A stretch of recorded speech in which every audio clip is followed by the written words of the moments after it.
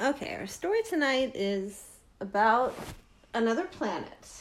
Which planet do you think we should talk about?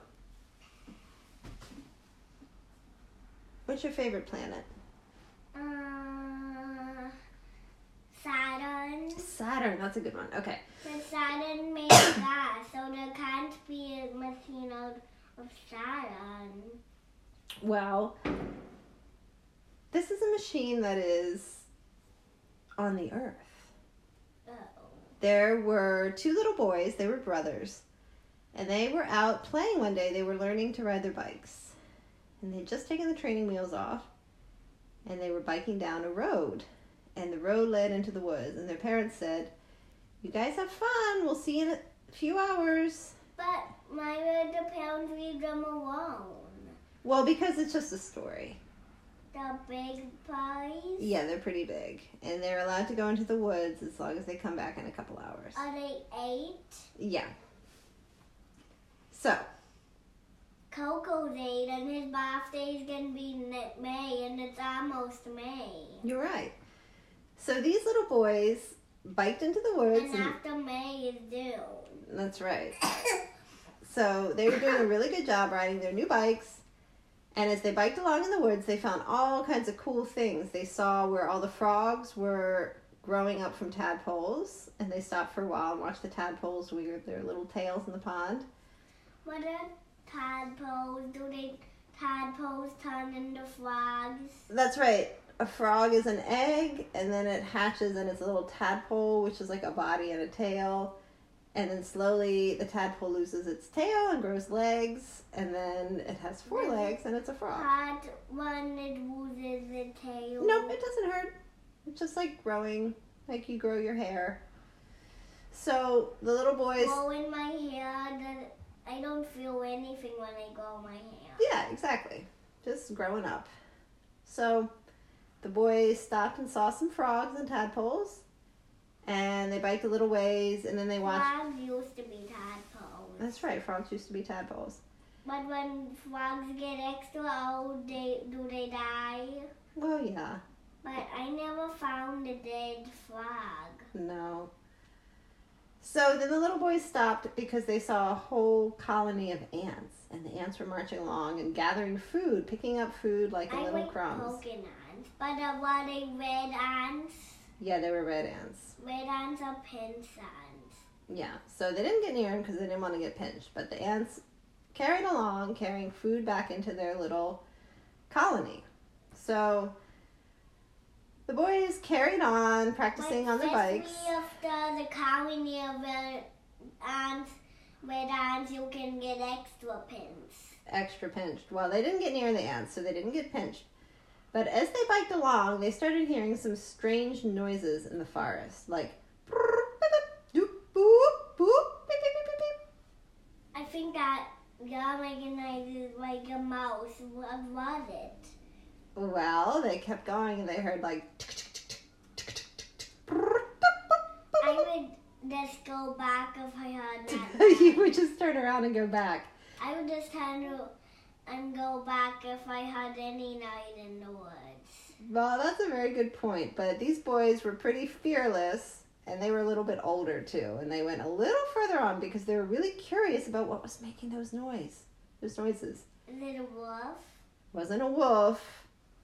It was a machine. It was a shiny machine, and it was full of dials and little rolls of paper that would spew out, covered in numbers and letters. Was it a printer? Well, it was sort of like a printer, sort of like a cash register, sort of like a computer, but the whole thing was really shiny. Shiny and silver. Sometimes if they were dust green, they could be shiny. Yeah, but it was like nothing they'd ever seen on planet Earth. And to top it all off, it has these crazy robot legs, like springy robot legs with these big feet. And it had arms, like 4 different arms that it waved around. And it used the arms to like punch different buttons and make calculations. And then it would go like... And it would calculate different things and spew out more paper. And it looked like a pretty friendly machine, but it was walking around, punching buttons, on its own body, doing calculations, making noises. Buttons and trees. No, buttons on its own silver body. And they were like, this is really weird. And at first they hid behind a tree, just in case it was a dangerous machine. But finally they thought, well, it looks pretty safe. And they came out from behind the tree and they said hello. And the machine was like a brilliant computing machine, and it didn't speak English, but it immediately could hear the words they were saying, put it through a computer program, translate the words, and understand in its own language what was being said. And so by doing translation, the computer was able to talk to them, and they found out that the computer was from a far-off planet. Was it Pluto? No. Farther? No, closer. Closer? It came from a planet with rings. Uranus? No. Saturn? Saturn. It came from the planet Saturn. But how did it get to Earth? Well, it was busy orbiting in space and collecting data to take back to the aliens that live on Saturn. And it got off course due to a big comet that whizzed across its path and knocked it off course. And so instead of looping back to Saturn, it went barreling through space, and it got caught in the Earth's gravitational pull and sucked down and landed in the forest where the kids were walking. And so the computer was a pretty... How would he get back to Saturn? Well, that's what he needed to figure out. He was like a pretty friendly machine. It didn't get too upset about things because it was a machine, and its whole goal was to solve problems. So it calculated all the variables and gathered all the information it could about Earth. That's why I was making those noises. And it started talking to the boys about how it could get back to its home planet. Talk in English? Well, because it was a computer and it had a very good translation program, it took its own Saturn language and was able to say words in English that the boys could understand. But what was its normal language? Well, it was the language they speak on Saturn. Saturnese. And so... But Mommy, Yes. any aliens live in Saturn? Because Saturn is just made of gas. If aliens made of Saturn, they would just fly through the Saturn, the planet.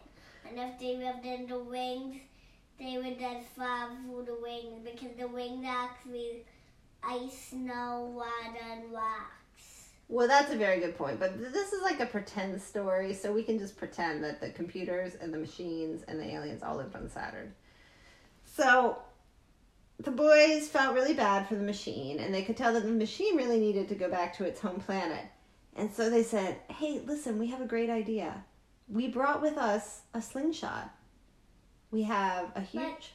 Can a slingshot shoot you the face? Well, their slingshot could. It was the biggest, best, strongest, most magical slingshot you've ever seen.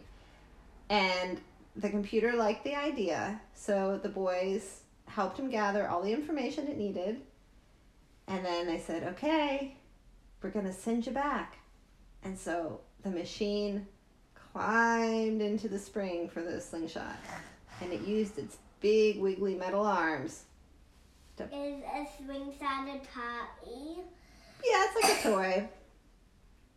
And both of the boys and the machine pushed as far back as they could on the slingshot.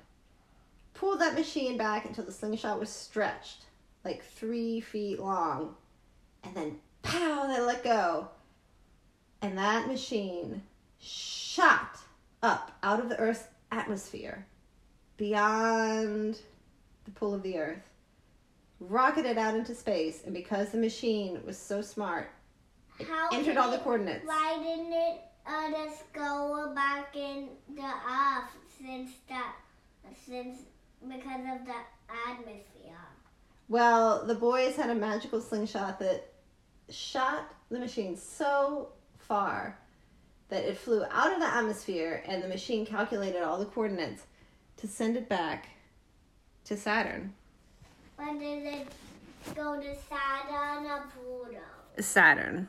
It needed to go back to Saturn and deliver all its calculations, which it did. And the aliens of Saturn were so happy that it returned, and the little boys on Earth ran back home to tell their parents they had found the most amazing thing in the woods. The end.